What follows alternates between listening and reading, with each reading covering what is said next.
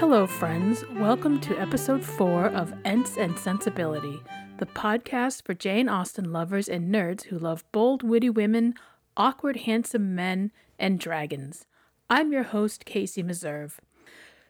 Together, we'll read Austen's published works and discuss the major themes running through each of them. We'll also take time to talk about Austen criticism, her earliest fans, her place as an author in the 21st century, and as much nerddom as we can get away with. Today, we'll be reading Chapter 4 of Ents and Sensibility. But before we get started, there are a few pieces of Austen-related news that I'd like to cover. In Austen news today, Charlotte and Sidney may get a chance to live happily ever after all. There are rumors that Sanditon Season 2 is beginning the production process. According to Film Daily, Sanditon's production company has leased office space, and there is a call for actors in the UK for a Sanditon 2. Fans of the Sexy Regency series have been clamoring for a Season 2 since the final episode aired, and in February 2020 started an online petition and the hashtag #SaveSanditon social media campaign. Let's hope the Sanditon sisterhood can claim victory in 2021. In other film industry news, Amazon Studios and DeNovi Pictures have acquired the rights to Rachel Givney's novel, Jane in Love, that will make Jane Austen an on-screen heroine, according to Deadline. In the novel, Jane in Love, Jane Austen strikes a Faustian bargain to find love and ends up time-traveling from 1803 to the 21st century, where she meets and falls in love with a modern man. But her newfound love causes all of Jane's famous novels to disappear, forcing her to decide between staying in the 21st century, where she's found love, but has lost the ability to write, or return to her own time, where she write her books and become Jane Austen. Finally tonight, the Jane Austen massive multiplayer online role-playing game, Ever Jane, has been shut down. The game was created in a Kickstarter campaign by creator 3Turn Productions in 2013. The game of social climbing, gossip, and balls has gone through several betas, and there were plans for a full release in late 2020. Alas, 2020 has claimed another victim. The developers attempted to keep the game servers running by asking players to sign up for a subscription, but they weren't able to drum up the $500 per month needed to pay for the game's servers. The developers announced at the beginning of December that the game would shut down before the end of the month. But all hope may not be lost. The developer says, as of now, the game is for sale. Please contact customer service if you would like to make a query. The game needs an heiress to rescue it or something. This concludes Austen News today. I wanted to talk a little bit about something that I was able to do this past weekend. I was able to attend Lucy Worsley's illustrated talk on her book, Jane Austen at Home, and it will air again January 30th.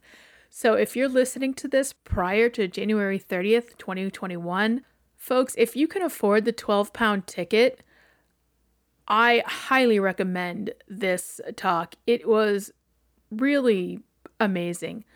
I got a VIP ticket, which cost me about $43 American, and it comes with a signed copy of Jane Austen at Home, and I am so excited to get it in 4 to 6 weeks or longer. Well, I don't want to spoil the talk for you if you haven't heard it. Because it's only an hour long, it's really touching. I do want to point out a few things that she does bring up. Worsley focused on how small Jane's life really was, how confined she was, and how hard she had to work on her family's farm, and the small spaces she was allowed for herself in her first home at Steventon, the cramped lodgings in Bath and Lyme and Southampton, and finally the cramped cottage that her wealthy brother Edward gave to his mother and sisters in Chawton. Through it all, Jane's personality was caustic and funny and sometimes tasteless. And all of this helped her get past 5 love interests, all of the things that happened inside her family, and to make jokes about it. In all, it's a lovely talk, and if you're not interested in getting the autographed copy of the book, it's not that expensive. I'll leave a link to it on my social media pages. Again, it's going to stream on January 30th, 2021 at 6 p.m. Greenwich time. Now on to today's reading. In our last chapter, we learned that Mrs. Dashwood is basically a golden retriever and Edward Ferrars is a hobbit. Just kidding, mostly. Mrs. Dashwood has come out of full mourning and has taken more of an interest in her daughters and her future. She noticed that Elinor has taken a shine to Edward and decides that they will be married soon. So she decides that she's going to like him and makes an effort to get to know him. Marianne, on the other hand, can't understand why Elinor would fall in love with Edward when he can't properly recite Cooper and doesn't have any art expertise. Marianne explains to her mother how she could never love anyone who doesn't love exactly the same things she does and have the same opinions as she. Edward is so quiet and reserved. He has no interest in the plans of his mother and sister for barouches or parliament. All he really wants is a seat by the fire and the kettle beginning to sing. Now we're on to chapter 4, and Marianne is voicing her concerns about Edward's, lack of passionate feelings. "What a pity it is, Elinor," said Marianne, "that Edward should have no taste for drawing." "No taste for drawing," replied Elinor. "Why should you think so? He does not draw himself, indeed, but he has great pleasure in seeing the performance of other people, and I assure you he is by no means deficient in natural taste, though he has not had the opportunities of improving it. Had he ever been in the way of learning, I think he would have drawn very well. He distrusts his own judgment in such matters so much that he is always unwilling to give his opinion on any picture. But he has an innate propriety and simplicity of taste, which in general directs him perfectly right." Marianne was afraid of offending, and said no more on the subject, but the kind of approbation which Elinor described as exciting in him by the drawing of other people was very far from the rapturous delight which, in her opinion, could alone be called taste. Yet though smiling within herself at the mistake, she honored her sister for the blind partiality to Edward which it produced. "I hope, Marianne," continued Elinor, "you do not consider him as deficient in general taste. Indeed, I think I may say that you cannot, for your behavior to him is perfectly cordial, and if that were your opinion, I'm sure you could never be civil to him." Elinor is amused by Marianne's opinion that Edward cannot have taste because he is not so rapturous about his opinions as she would want him to be.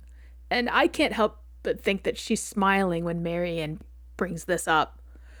Elinor knows how Marianne thinks, so she's musing that Marianne would be uncivil to anyone who is deficient in general tastes, and point out that she acts so cordially towards Edward, so she must think Edward's pretty great.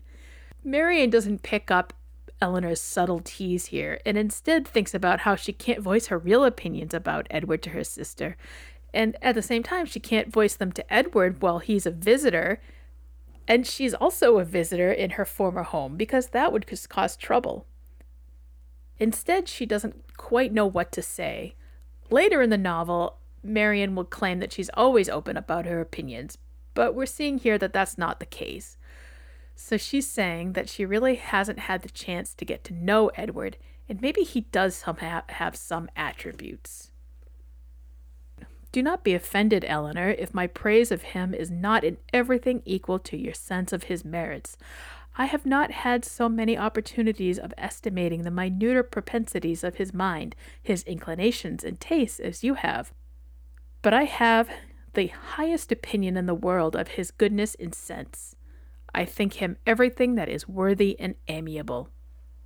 "I am sure," replied Elinor with a smile, "that his dearest friends could not be dissatisfied with such commendation as that. I do not perceive how you could express yourself more warmly." Marianne was rejoiced to find her sister so easily pleased. Then Elinor, like every girl with a crush, jumps on the opportunity to talk about the boy, and she goes on this soliloquy about Edward. Of his sense and goodness, continued Elinor, no one can, I think, be in doubt, who has seen him often enough to engage him in unreserved conversation. The excellence of his understanding and his principles can be concealed only by that shyness which too often keeps him silent. You know enough of him to do justice to his solid worth, but of his minuter propensities, as you call him, you have, from peculiar circumstances, been kept more ignorant than myself. He and I have been at times thrown a good deal together, while you have been wholly engrossed on the most affectionate principle of my mother. I have seen a great deal of him, have studied his sentiments, and heard his opinion on subjects of literature and taste, and upon the whole, I venture to pronounce that his mind is well informed, his enjoyment of books exceedingly great, his imagination lively, his observation just and correct, and his taste delicate and pure. His abilities in every respect improve as much upon acquaintance as his manners in person. At first sight, his address is certainly not striking, and his person can hardly be called handsome till the expression of his eyes, which are uncommonly good, and the general sweetness of his countenance is perceived. At present I know him so well, I think him really handsome, or at least almost so. What say you, Marianne? Even Elinor can't say that Edward is really handsome, which is so funny when you see some of the movie versions and TV versions of Edward, who is played by actors like Hugh Grant. But the book version of Edward is not a babe. He's not even good looking, but he becomes more so upon knowing him. He's not a social butterfly. His address isn't attractive. You have to work to get to know him before he becomes more open and friendly with you. But once you get to know him, the shyness that is considered a fault disappears, and you find that he's an intelligent and principled, cultured young man whom you can almost call handsome. Marianne says that she will call him handsome when Elinor announces their engagement, but not before. Now this really surprises Elinor right out of her crush reverie. She can't believe that her sister, and therefore obviously her mother, think that she and Edward are that close to being married. I do not attempt to deny, said she, that I think very highly of him, that I greatly esteem him, that I like him. Marianne here burst forth with indignation. Esteem him? Like him? Cold-hearted Elinor! Oh, worse than cold-hearted, ashamed to be otherwise. Use those words again, and I will leave the room this moment. Elinor could not help laughing. Excuse me, said she, and be assured that I meant no offense to you by speaking in so quiet a way of my own feelings. Believe them to be stronger than I have declared. Believe them, in short, to be such as his merit and the suspicion. The hope of his affection for me may warrant without imprudence or folly. But further than this you must not believe. I am by no means assured of his regard for me. There are moments when the extent of it seems doubtful.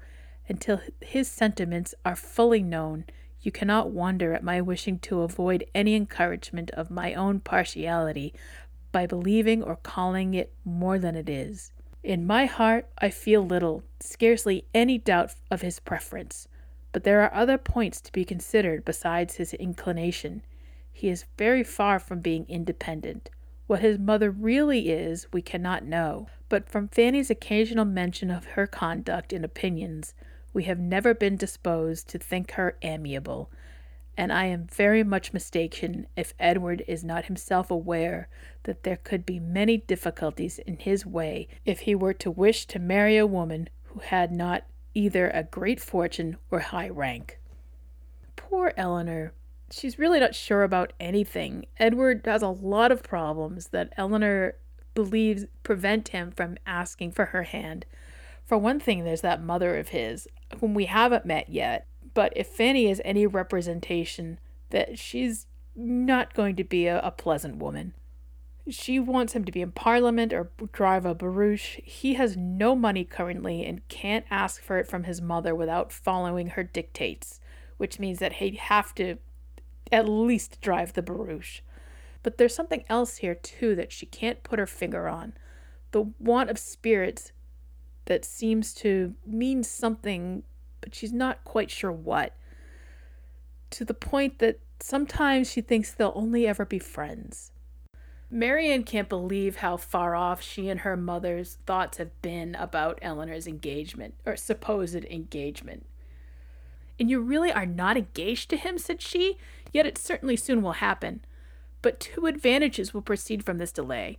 I shall not lose you so soon, and Edward will have greater opportunity of improving that natural taste for your favorite pursuit which must be so indispensably necessary for your future felicity. Oh, if he should be so far stimulated by your genius as to learn to draw himself, how delightful it would be."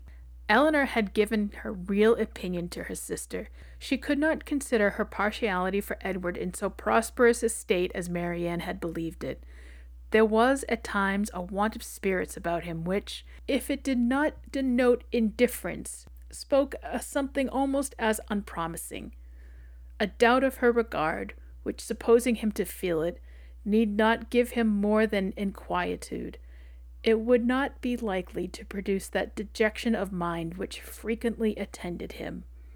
A more reasonable cause might be found in the dependent situation which forbade the indulgence of his affection. Finally, his sister Fanny notices their growing relationship, or friendship, or whatever it is. And she's not only rude to Elinor, but she goes straight to Mrs. Dashwood to specifically express her brother's great expectations. She took the first opportunity of affronting her mother-in-law on the occasion, talking to her so expressly of her brother's great expectations, of Mrs. Ferrars's resolution that both her sons should marry well, and of the danger attending any young woman who attempted to draw him in, that Mrs. Dashwood could neither pretend to be unconscious nor endeavor to be calm.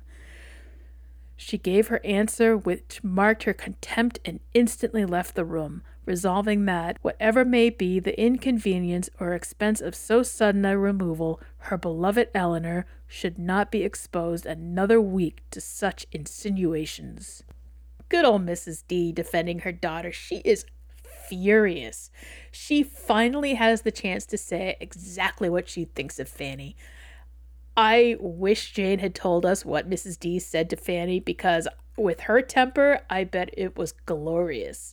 It marked her contempt for Fanny after 6 months of dealing with this woman who intruded on her grief and her period of mourning and threw her out of her own home. She finally has that chance to defend her daughter and tell her what she really means. But now she's got to leave. She won't stay in Norland no matter how much the place means to her. Fanny has ruined it. Her daughters come first, even before Norland. Mrs. D gets a bad rap from a lot of people, but I love her. She is so loyal. She is so kind and generous. And my heart just goes out to Mrs. D. She is having a really, really hard year. I love her. To quit the neighborhood of Norland was no longer an evil. It was an object of desire. It was a blessing in comparison to the misery of continuing her daughter-in-law's guest. People say a lot of things about Mrs. D. She may not have had a lot of common sense, but she's such a good mom to her girls. And at that moment, Mrs. D gets a letter. In this state of her spirits, a letter was delivered to her from the post, which contained a proposal particularly well timed. It was the offer of a small house on very easy terms, belonging to a relation of hers, a gentleman of consequence and property in Devonshire. The letter was from this gentleman himself, and written in the true spirit of friendly accommodation. He understood she was in need of a dwelling, and though the house he offered her was merely a cottage, he assured her that everything should be done to it which she might think necessary, if the situation pleased her.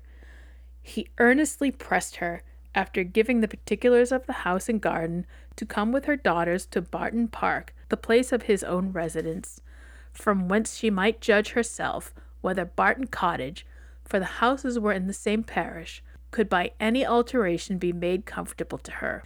He seemed really anxious to accommodate them, and the whole of his letter was written in so friendly a style as could not fail of giving pleasure to his cousin, more especially at a moment when she was suffering under the cold and unfeeling behavior of her nearest connections. She needed no time for deliberation or inquiry. Her resolution was formed as she read.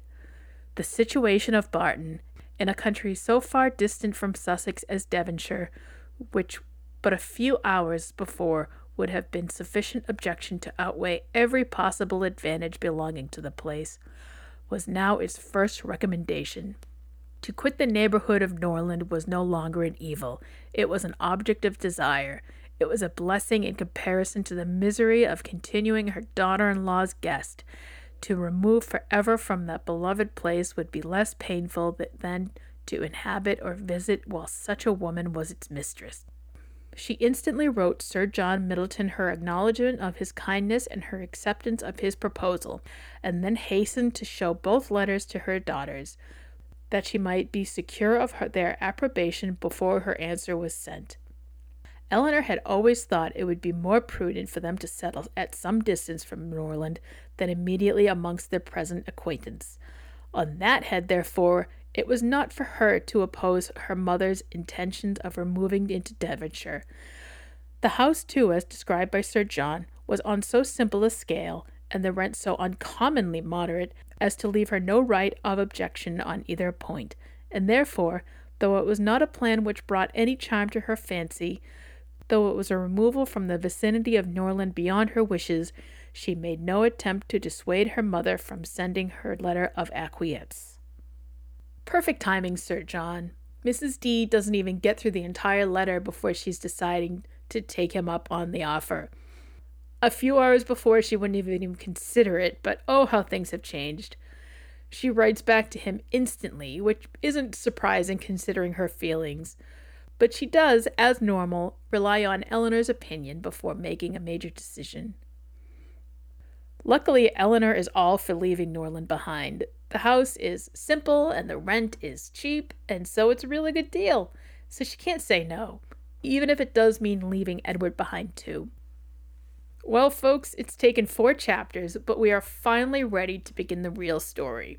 Are you ready? Folks, hang around a little bit because I want to announce a new segment. I've actually received a letter. So here's our new segment, The Writing Desk. Today we received a letter from Anne-Marie in Colorado. Dear Ms. Meserve, could you comment on the lack of a period when Austen writes the word Miss, Mrs., or Mr.? Is the period we see today after each title a modern convention? That's a great question, Anne-Marie. I've noticed this lack of a period as well, and not just in Austen. I've noticed it in several British publications and in the Harry Potter books I bought when I was in England. Now, I looked this up in a few places, and I found that it's very common in British English. I found this note on the University of Sussex's website on a page about punctuation. British usage favors omitting the full stop in abbreviations which include the first and last letter of a single word, such as Mr., Mrs., Ms., Doctor, and Street. American usage prefers Mr. period, Mrs. period, Ms. period, Doctor period, and Street period with full stops. Thank you, Anne-Marie, for your letter, and I hope this answered your question. I love getting letters from fans of this podcast, and I love talking with people on social media. If you have a question or comment, you can write to me at entsandsensibility@gmail.com. and I'll do my best to answer your question on the show. You can also leave me a note on Facebook, Instagram, or Twitter. That's all for today. Thank you for listening to Ents and Sensibility. This episode was written and produced by me, Casey Meserve. You can follow Ents and Sensibility on Facebook and on Instagram and on Twitter. You can also leave a review of the show on Apple Podcasts or wherever you're listening. Check out my website, Ents and Sensibility, that's ENTS and sensibility.com, for episode notes, a list of books and references mentioned on the podcast, and more. Thank you for joining me, and I hope you'll visit again soon.